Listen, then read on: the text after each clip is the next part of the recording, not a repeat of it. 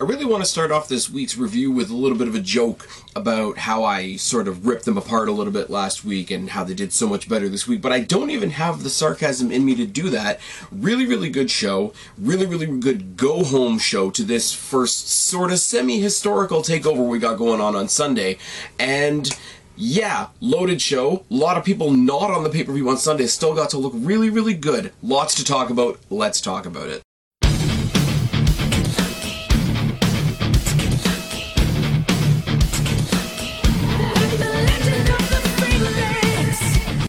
What's going on, everybody? It's your buddy, it's your pal, Spaz Phoenix, the YWC Reality Check, here with your February 12th NXT review. And before we get into it, we're going to do the house cleaning as we always do.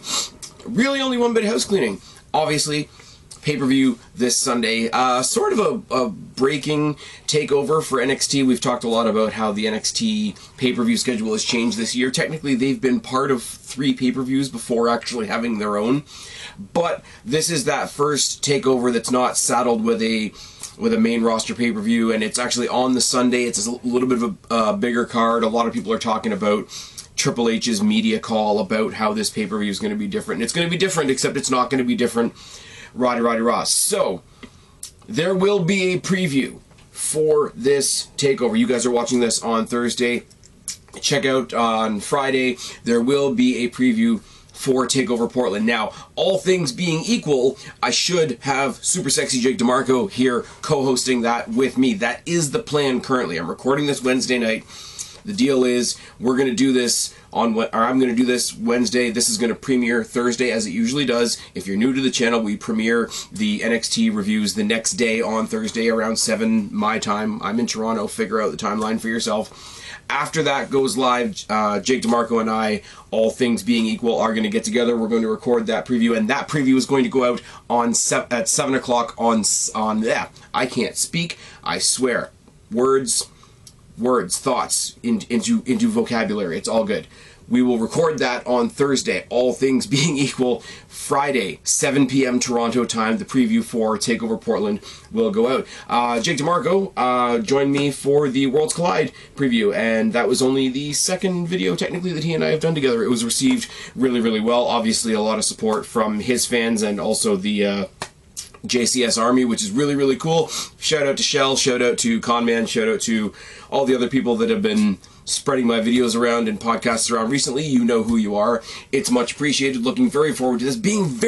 Looking very forward to this particular show, just to see, because it is a little bit different. There's going to be a couple things missing from this show, and we're hopefully going to talk about that tomorrow night. But all in all, I'm really excited for this show, and I'm kind of excited to see. I mean, this will be the narrative throughout, but I'm really excited to see how an NXT takeover that stands on its own is going to look. Is it going to be any different? We know we're going to have musical performances from Poppy, and I think that's going to be cool. I think Triple H and NXT have basically adopted Poppy at this point, and that's fine. She's their pet, although I want to find a less condescending way to say that. Now we go back into the usual stuff of, if you're watching me on YouTube, go to your podcast platform of preference and type in the Spaz Phoenix podcast to find the audio version. If you're listening in the audio version and you want to see the YouTube version, you want to see my pretty sexy face in the gimmick hat, go to YouTube, search Spaz Phoenix.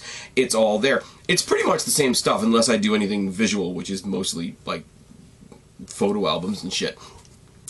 But thanks for coming along for the ride. Don't thank you guys enough. I should thank you guys more. Thank you, all of you. And as again I say, like the usual suspects, you know who you are. You know who you are. If you are somebody that has helped this channel get where it is. Before we get into NXT, we're going to talk, like we did last week, about what happened on Raw. Angel Garza was back on Raw.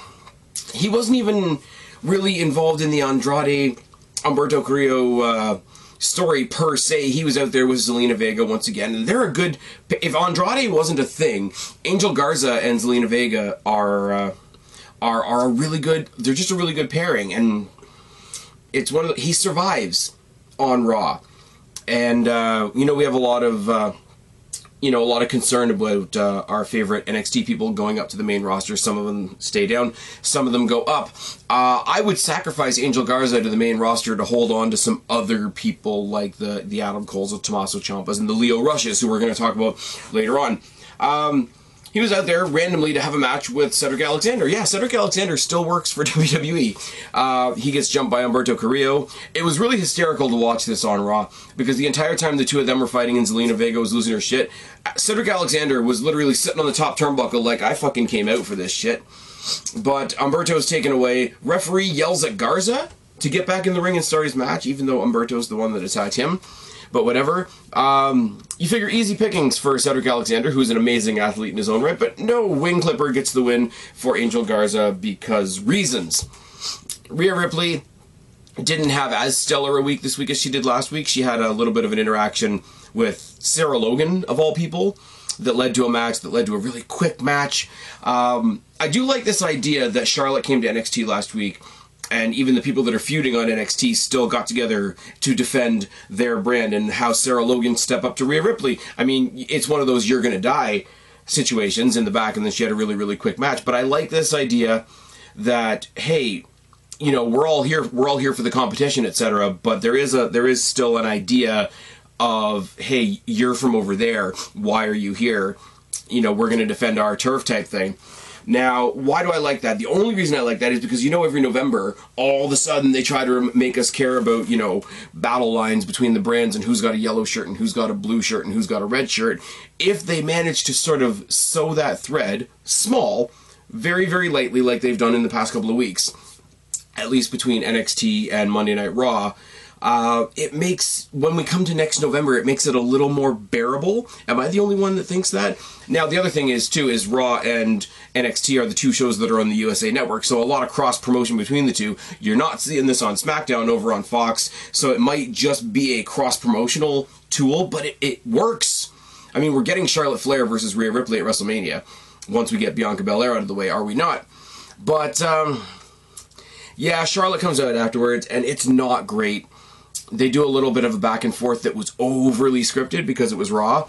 How can I say this? How can I say this without sounding rude?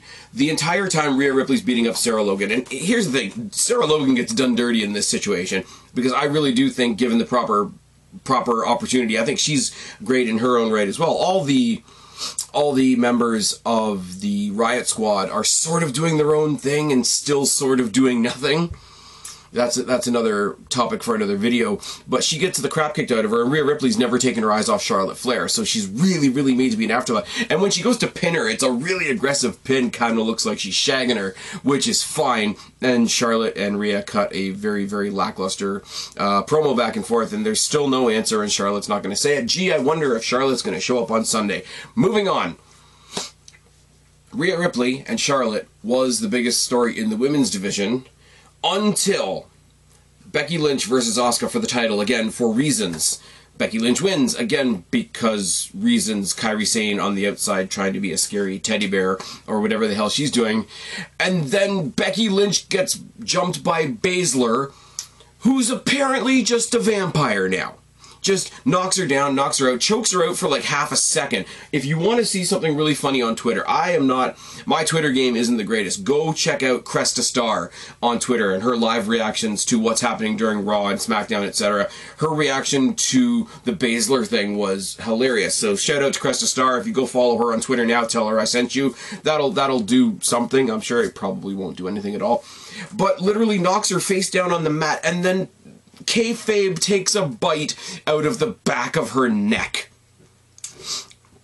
I have a coworker. You guys know I don't talk about work very much on here, so I'm still not going to talk very much about work now. I have a coworker that's been off for a couple of days, and he sort of like casually watches wrestling, knows enough that when I'm rambling about it, he can say, yeah, sure, yes, no, whatever.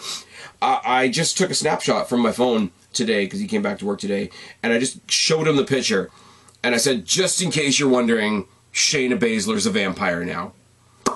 And it's one of those, here's the thing. I'm going to talk about this more tomorrow with Jake as well.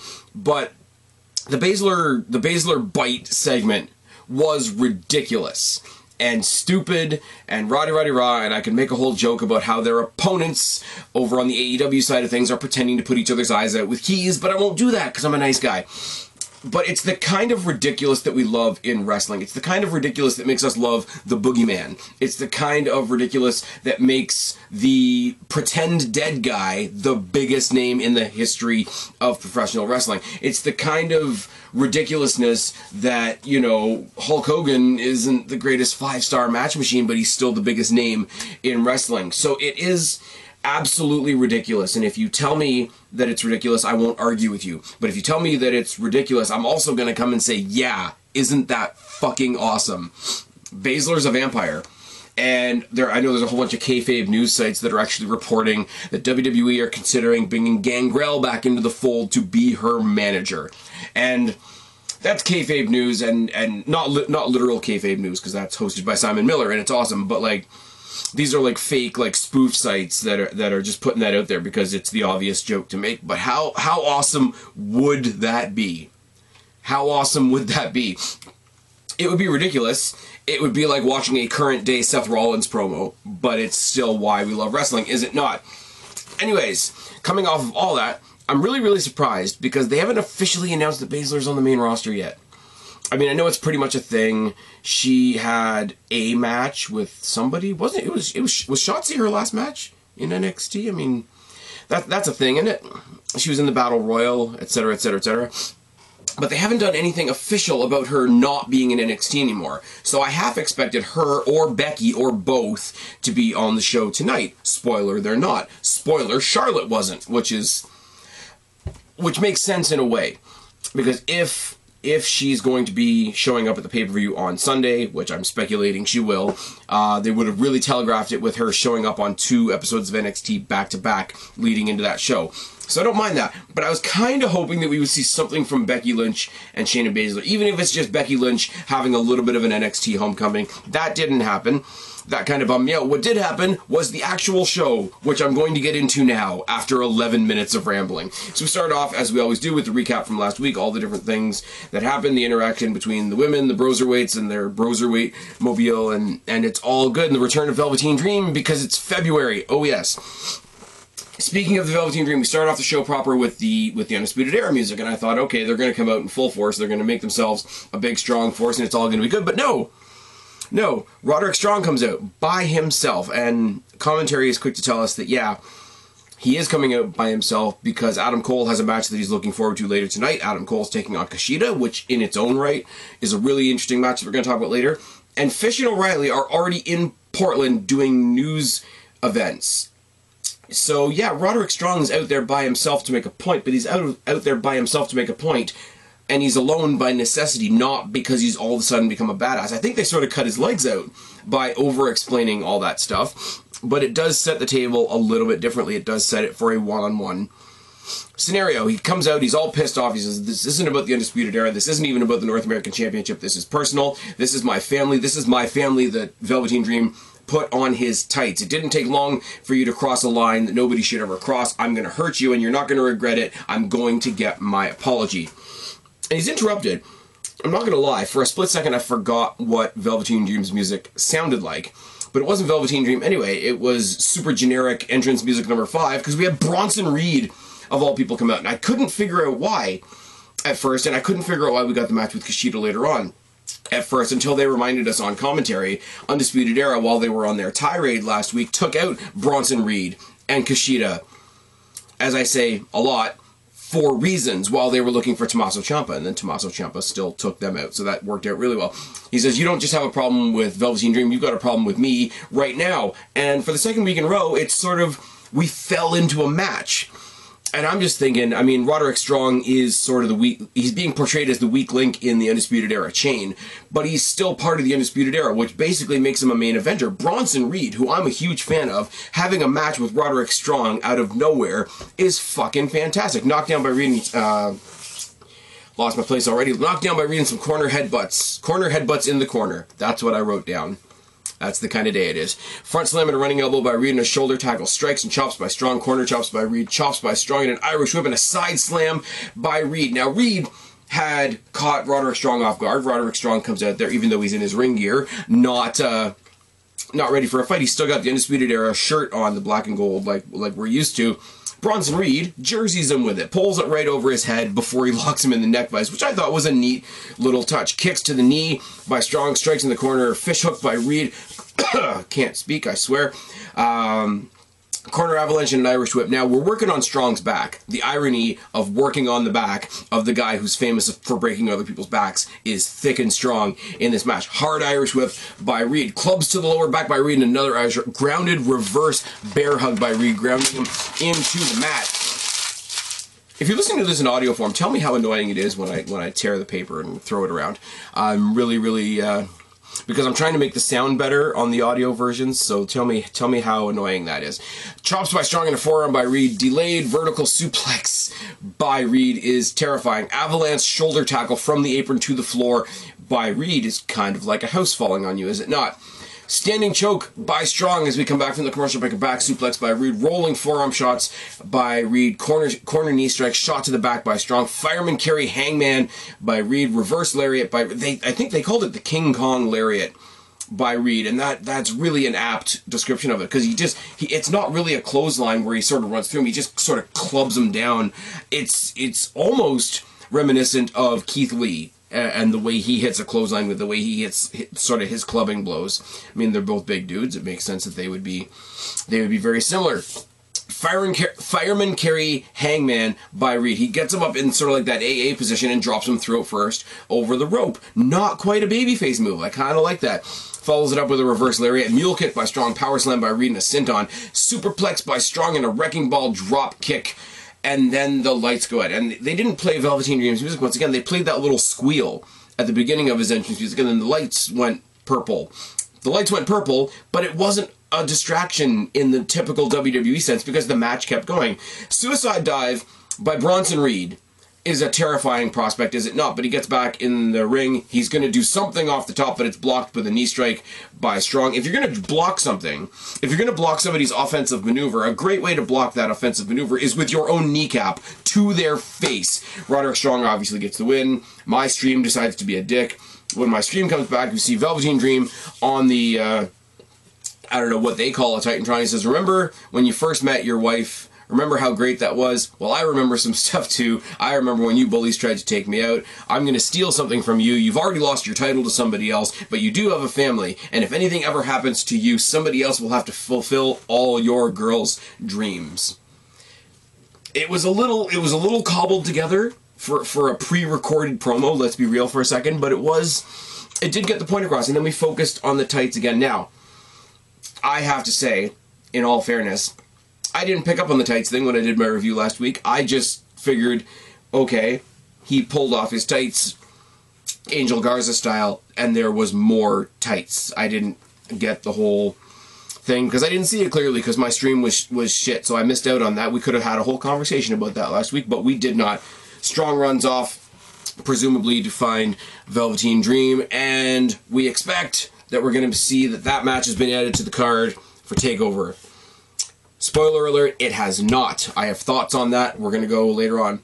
We have a video package, first of many from the Broserweights, where they are going on a road trip to Portland because they can't stow the trophy safely in the overhead compartment. Rah. And it's good. It's comic. I cannot recreate it. I'm not going to try. Basically, they're on a road trip. They try to get in a car. They go on later on and they get the car impounded because, you know, you're not supposed to drive without a license, and neither one of them has a license. Later on, I'm losing my train of thought. That's really, really terrible. Later on, they go hang out on a boat for a bit, and how are you going to take a boat to go to Portland? And Matt Riddle's like, nah, this is just my chilling spot, man. And eventually, Matt Riddle takes him to a plane. He says, this is the plane we're going to fly, a private plane to Portland. It's all going to be good. And he keeps on referring to the back of the plane as the boot, which is, I think, what it's called over in the UK. I think that's their equivalent of what we call the trunk. But he keeps on saying the boot with an accent, and it keeps pissing off Pete Dunne. He's like, we're going to put it in the boot. And so they put it in the boot, and he pushes Pete Dunne into the back of the plane, into the cargo area, pushes the trophy into the cargo area, hops himself into the cargo area, and all you hear is Pete Dunne through the door saying, wait a minute, whose plane is this? And it's Triple H's plane. They stowed away on Triple H's plane with the trophy, which is as big as them, as a free way to get to Portland. And the whole thing started off with because they couldn't properly ship the trophy. It's all good. It's all good is what I'm saying. Angel Garza in the back talking about his number 1 contenders match tonight because he's got a number 1 contenders match versus Lio Rush to see who's going to take on Jordan Devlin next. Now, if you go back, way back to the preview that Jake and I did for Worlds Collide, I speculated that Jordan Devlin might win that match. And wouldn't that be great? He can cross over all the brands and take the title with him in Raw. And eventually, it's going to get Devlin versus Rush. I said that, didn't I? I said that would be an amazing pay-per-view match. I said that would be an amazing match to get both those guys and that title on that show, didn't I? Did we get that? Did we fuck? Candice LeRae versus Dakota Kai. The through line here is pretty damn good. I mean, they fought already. They fought already over the fact that Candice LeRae is stuck in this feud between Dakota Kai and Tegan Nox, which is going to take place at the pay-per-view. They really did go into promotional mode with this. The commentators were obviously being fed a bunch of stuff, a little bit of heavy-handed stuff, where every match that had somebody in it, it's like, don't forget, they're going to be in a match on Sunday. And I get that that's the point of a show. I get that that's the point of a show, but, or I get that's the point of a, what's the word I'm looking for? I'm doing this a lot because I can't think of my words. That's the point of a go-home show, is what I'm saying. But NXT used to be good at being subtle about that. Now, they're on TV, so subtlety kind of goes out the window a little bit. Everything gets a little bit more flushed out than it used to. And I get, as well, that this is a different takeover. This is a different takeover scenario. So I don't mind them pushing it because it's going to get more pushed because it's a bigger show, because it's a more, I want to say a more important show. I would venture to say almost that this takeover coming up is more important than whatever they do in conjunction with WrestleMania, because that's not them having a takeover weekend. That's back to them being part of WrestleMania weekend. So this is their standalone. I could very much make the argument that this takeover, the success of this takeover, is more important than the success of their takeover WrestleMania weekend, which is bizarre to say, but I hope you follow my thought pattern on that. Candice LeRae versus Dakota Kai. Lung blower by Candice LeRae to start the match. Haluva kick by Kai, boot by LeRae, a suicide dive, a trip by Kai, a second suicide dive by LeRae, a third, and then a fourth suicide dive by Candice LeRae, and a top rope dropkick. Palm strikes and a series of kicks by Kai, because she's the captain of Team Kick, which Mauro Ranallo tells us with great fervor and great vigor and great Ranalloism. I don't want to tap dance on the Adam Cleary Ranallo, but he talks like that, but yeah. Choke over the bottom ropes by Kai. Forearm shots by Kai. Boot by LeRae off the top rope. Another choke on the second rope by Kai, followed by a mudhole stomp. LeRae eats the turnbuckle post, face first, because she sort of goes through and gets stuck. She looks like she's going to do... Do you remember the thing that Sami Zayn used to do, where he used to dive diagonally through the turnbuckle... I don't know what you call them, the little bolt, the little bolts that hold the rope to the turnbuckle, where he used to dive through those and do the tornado DDT on the floor. Well, she sort of went halfway through and then got spun around until she went face first into the post, and that sent us into another commercial break. We come back from that commercial break. Shining Wizard by LeRae, a top rope neckbreaker, a modified German suplex, a Gargano escape by LeRae. Gargano escape by LeRae should get the win just because of the emotional connection to it, but Kai reverses the Gargano escape into a roll-up, and Dakota Kai gets the win. Now, a couple things here. The Gargano escape by Candice LeRae getting reversed at all is kind of bad for her, because she said, because you got that meaningful moment of I'm having such a time in this match that I'm gonna take something out of my hubby's playbook, and that desperation attempt to pull something out of somebody else's playbook didn't get her the win, and also it led to a cheap roll-up. And I mean, a heel getting a cheap roll-up I don't have a problem with. It just doesn't help Candice LeRae. Also, the move that she took from her husband is probably going to be the move that factors into the finish on Sunday when Gargano's taking on Balor. If there's a moment in the match where Balor is in the Gargano escape, I'm trying to put my thought together here, and he struggles with it and he can't reverse it, that, I don't know, it does something. It does something to LeRae, and it does something to Gargano by proxy. But Dakota Kai getting a cheap in the a cheap in the winnest of ways, because my words are working tonight, a win in the cheapest of ways is kind of alright. Post-match beatdown, I want to say it's a post-match beatdown, but LeRae really goes after Dakota after the match, because she's still got revenge. She's still mad at what she did to her, what she did to her friend, etc. But it quickly gets reversed when she basically eats shit face first into the ring bell, and then Dakota Kai from there takes the ring bell, decides to use it as a weapon or whatever. Tegan Nox out of nowhere makes the save. They brawl. They have an extended brawl sort of from the ringside area all the way up the ramp, and it's a big dramatic pull apart from a bunch of security dudes that are twice as big as all three of these women, but I won't dwell on that too much, because the women's division is awesome and they just cannot be contained. It's fine. We get into another one of those situations where, and we didn't have Dijak on this week. We had Dijak Conversation this week, but we didn't have Dijak this week. So to fill that, I know that they're a great wrestler, but I just don't care, we have Cameron Grimes this week instead. Cameron Grimes taking on Johnny Gargano. Now, Johnny Gargano has probably the most promoted match on the card. It's not for a title. It's not even for a #1 Contenders match. But when they announced this pay-per-view, they announced it in conjunction with the announcement of Gargano versus Balor.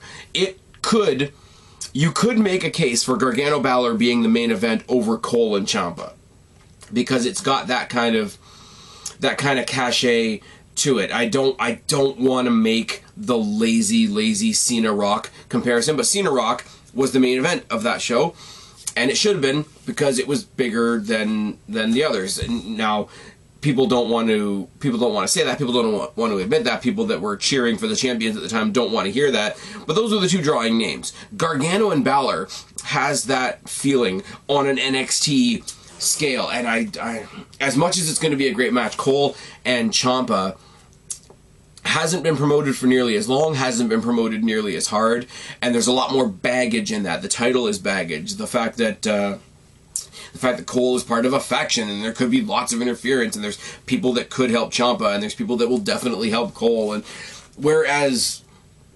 the epicity and the simplicity of Gargano and Balor, I want it to be the main event in a lot of ways. I really do. Plus, it's because there's no title, because there's no token thing that they're fighting over.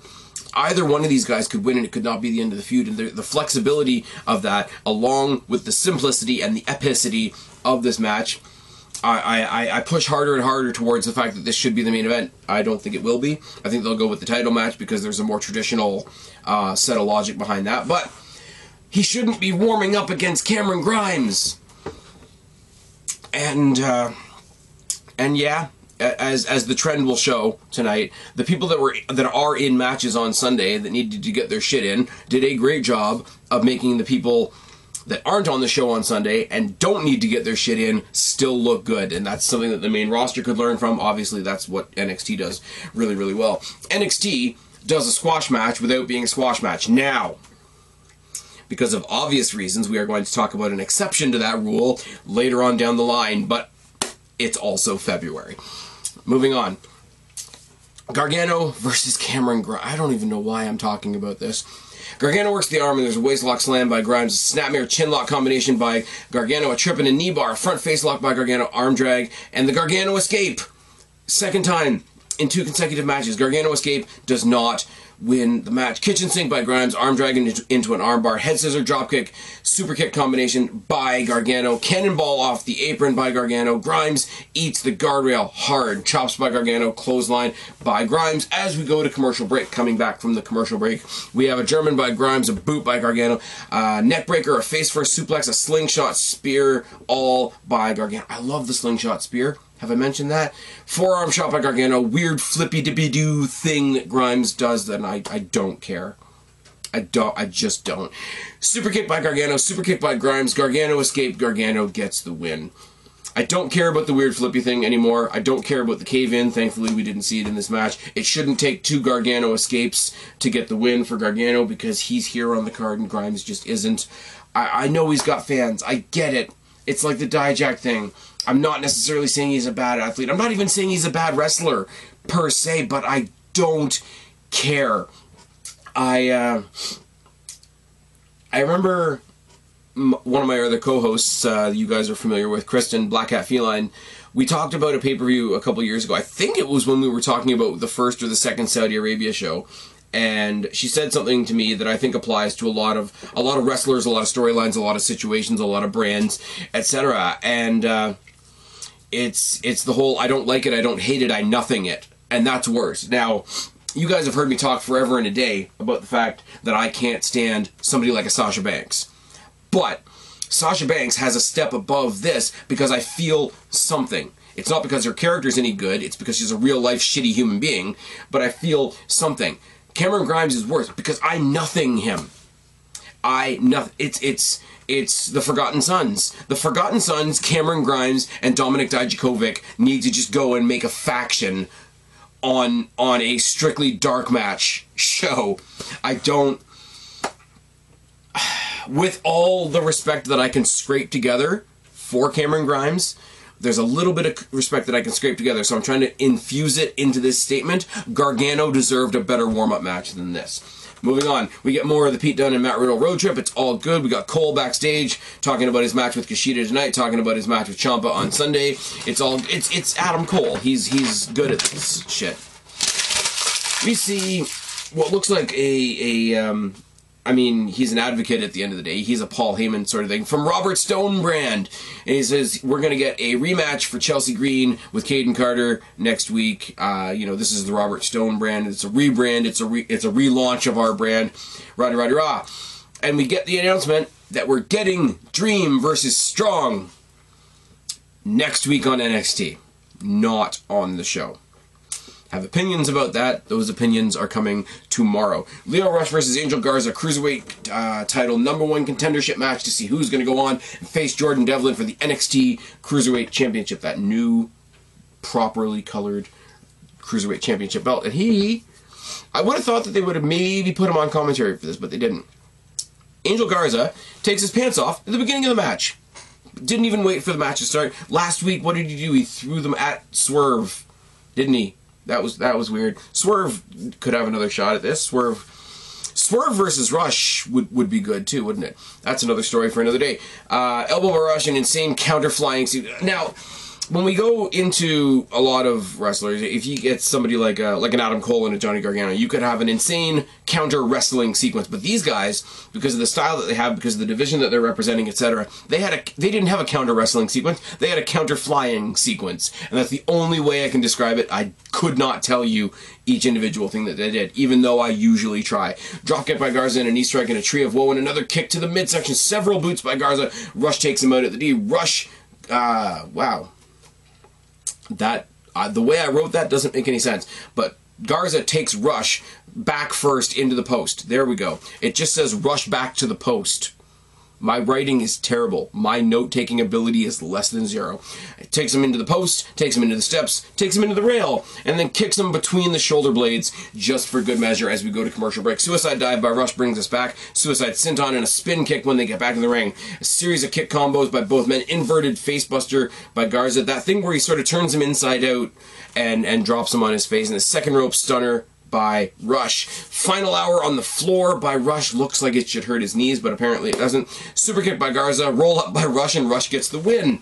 Now, a lot of roll-ups. A lot of really, really big sequences that end in roll-ups. Dakota Kai earlier in the night, which is fine because she's a heel.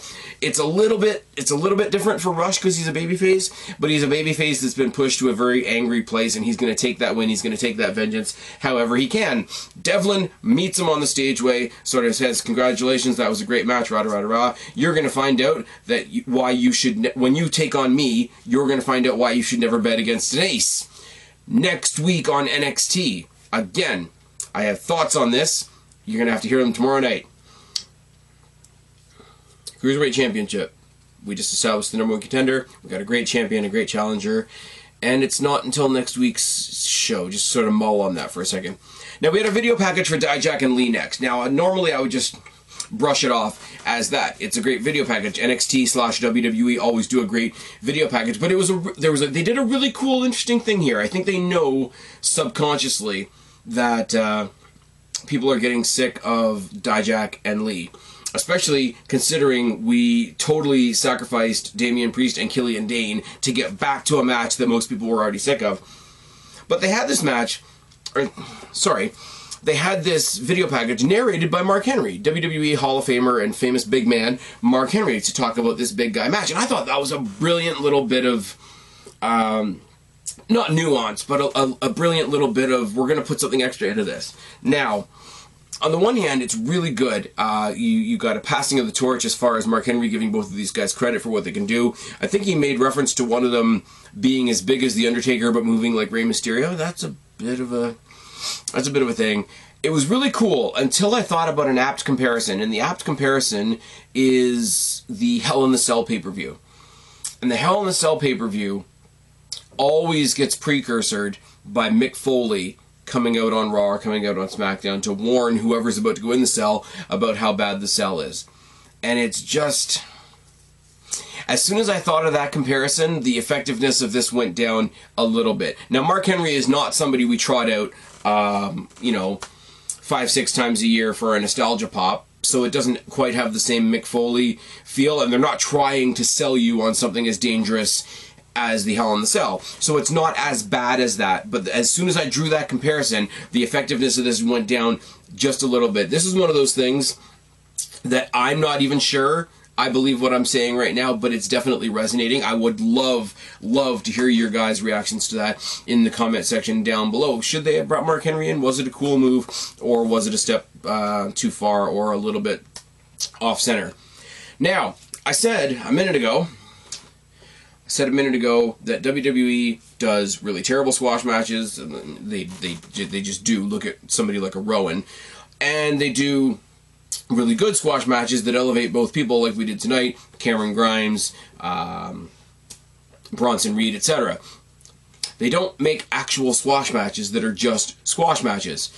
Unless it's February and your name is Bianca Belair. Because Bianca Belair took on Santana Garrett. You want to hear how this match went? Pounced by Belair, kick to the midsection by Belair, implant buster against the turnbuckle by Belair, KOD by Belair. Belair gets the win.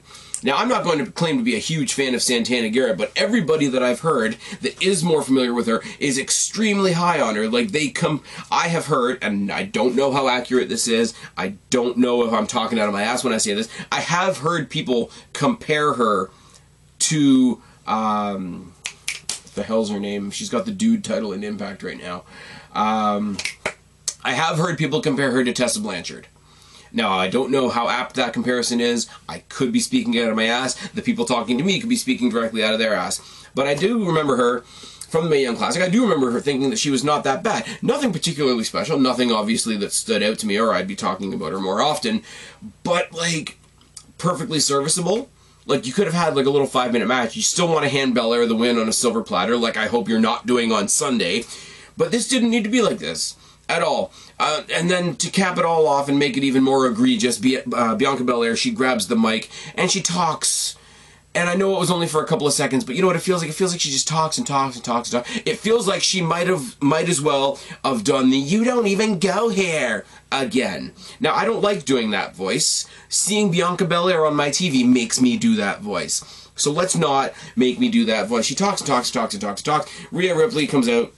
Because Belair was basically saying, oh, you know, Rhea Ripley's looking past me, and all of you are looking past me, and you guys are all looking to Charlotte, and she's looking to Charlotte. And it's like, in your head, as the person watching this promo, you want to be like, yeah, because they're the stars. Charlotte's a bigger star than you. Rhea Ripley's a bigger star than you. You can stop now. It's February, I get it, but get over it. And she's, oh, you know, they're overlooking me, they don't know what they're overlooking, whatever. Ripley, with the promo of the night, 3 lines. I says, I assure you I'm not looking past you, I'm looking right at you, right in your face, and Sunday I'll look right through you. And then she gets a slam on her, because it's February, and it's Bianca Belair. Moving on. The final installation of the Pete Dunne, Matt Riddle road trip with them getting on Triple H's plane. It's hilarious. It's really good. Now, the criticism that NXT gets a lot of the time is there's not a whole lot of character building. There's not a whole lot on the show that is fun. The absolute tonic to that bad take, in my opinion, because there is a lot of stuff that's fun. Angel Garza, for the fantastic wrestler that he is, for the fantastic in-ring performer that he is, Angel Garza is a lot of fun. Belair is sort of a weird kind of fun. You got the lower card. You got Shotzi Blackheart coming out in the tank. You got the Broserweights coming out in the Broserweight mobile with their own pyro on the cart. There is a lot of fun in NXT, but for the people out there that just don't want to see it or pretend that it's not there, Michael Sidgwick, I'm looking at you. You do want to look at something like this where they're doing these skits, and they've basically, like I say, they've basically hijacked their way onto Triple H's plane with the trophy, and they're in the boot. It's all good. It's not to be taken too seriously, obviously, but it is what it is. Ciampa cuts a really interesting promo next in the back, not in the back, but in the in one of the classrooms of the Performance Center. It starts off with him watching the video of a year ago or so when he had to come to the PC and surrender the title and all that sort of thing, and he just sort of like calmly narrates everything that's happened from then until now, getting the title back, getting his life back, and all that sort of thing. Now, I do have to side with the people that say that Ciampa is not always the best on the mic. I do get that.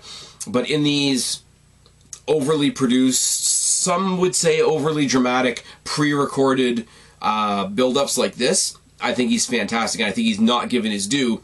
Whereas I think he might be embellished a little bit as far as his ability on a live mic. I think he's not given enough credit in how he can do things like this. And just because we're in the PC, you know, shout out to Simone Johnson, The Rock's daughter, who's apparently in the PC, who's apparently got a developmental NXT contract. So we'll see how that goes, and all the jokes in the world, all the Rock puns on Twitter, you know, are we going to call her the Pebble because she's the daughter of The Rock? And I said, no, we should call her the Boulders. Moving on, Adam Cole versus Kushida.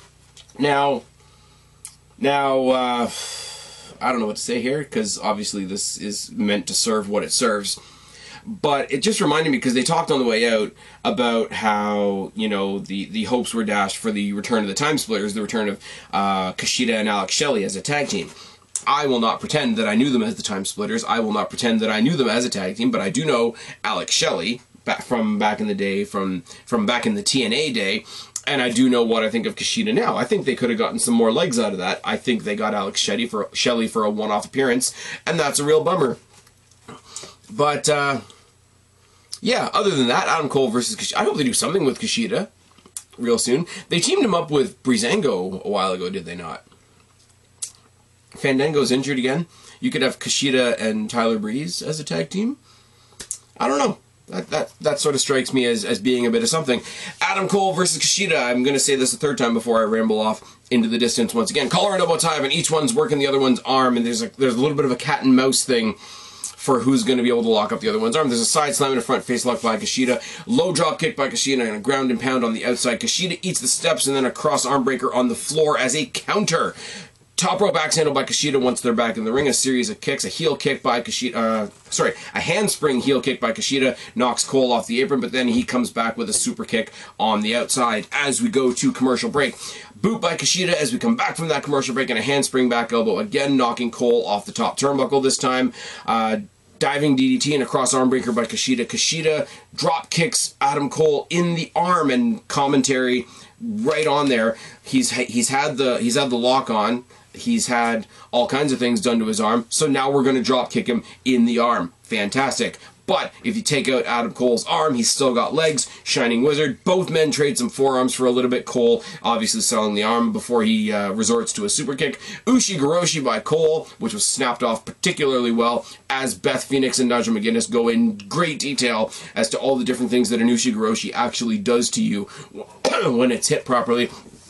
Hoverboard lock by Kushida on the injured arm. They get into a pinning reversal sequence. There's a Pele kick by Kushida, kick to the face by Kushida, a super kick to the back by Cole, and the last shot gets the win for Cole. Now, it's cheating a little bit because there's so many moves of Adam Cole's that are kick related. You know, he's got the super kick. Everybody's got a super kick. Obviously, the last shot is a modified kick or strike as well. But to see him specifically towards the end of the match resorting to just lower extremity type offense because his arms been worked on so much was a nice, neat little thing, and nobody droned on about it forever. It just was what it was. And obviously, because it's a go-home show, we end off the show with Ciampa coming out.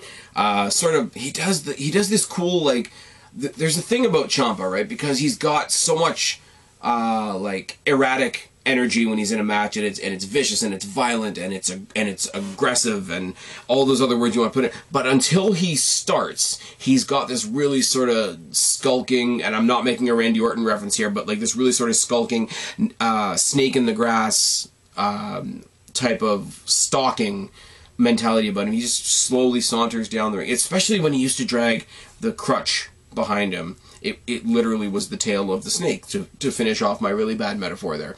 But lost my train of thought. Yeah, he just comes down, he just makes his way down slowly. Adam Cole's kind of locked on him. He sort of circles the ring, finally gets in there. There's no blows, there's no hostility, there's no whatever. He comes down, and I want to call it a stare down because that's what you do. You have your two main eventers stare down going into the pay-per-view. But Ciampa isn't staring at Cole. He's staring the belt in the face, to the point where Adam Cole has to lift the belt so that they can look eye to eye. I thought that was a genius. I don't know who's done it. I don't know whether they've been directed or whether that's some... That's the second time that my camera's died on me while I've got like a minute left of stuff to say. Anyways, yeah, I don't know where exactly the cutoff is because I haven't done the editing yet while I'm still recording this. But basically, yeah, Ciampa staring down the belt instead of staring down Cole is brilliant. Cole bringing the belt up just so that they can look eye to eye is brilliant. And the fact that they didn't lay a hand on each other unless it happened after the camera stopped rolling is brilliant because it leaves it simmering. It leaves it with that mentality with the audience of Ciampa doesn't even care about Cole. Cole is just who he has to go through to get his baby back. I think that's fucking brilliant. And that is the end of the go-home show for Portland. So what do we have for Portland? What do me and hopefully Jake DeMarco have to talk about tomorrow night for you guys and put it into your ear holes? We got Dijak versus Lee. I'm pretty sure you guys can imagine what I'm thinking about that. Nox versus Kai, which is great. 2 women's matches on the card because the NXT women's division is something we can beat AEW over the head with. Undisputed Era versus the Broserweights, which only gets more entertaining. Balor versus Gargano, which is a potential main event. Ripley versus Belair, which is but it's getting us to Ripley versus Charlotte. And Cole versus Ciampa for the title. And I'm not going to lie, here's a little preview of what I'm thinking for Cole versus Ciampa.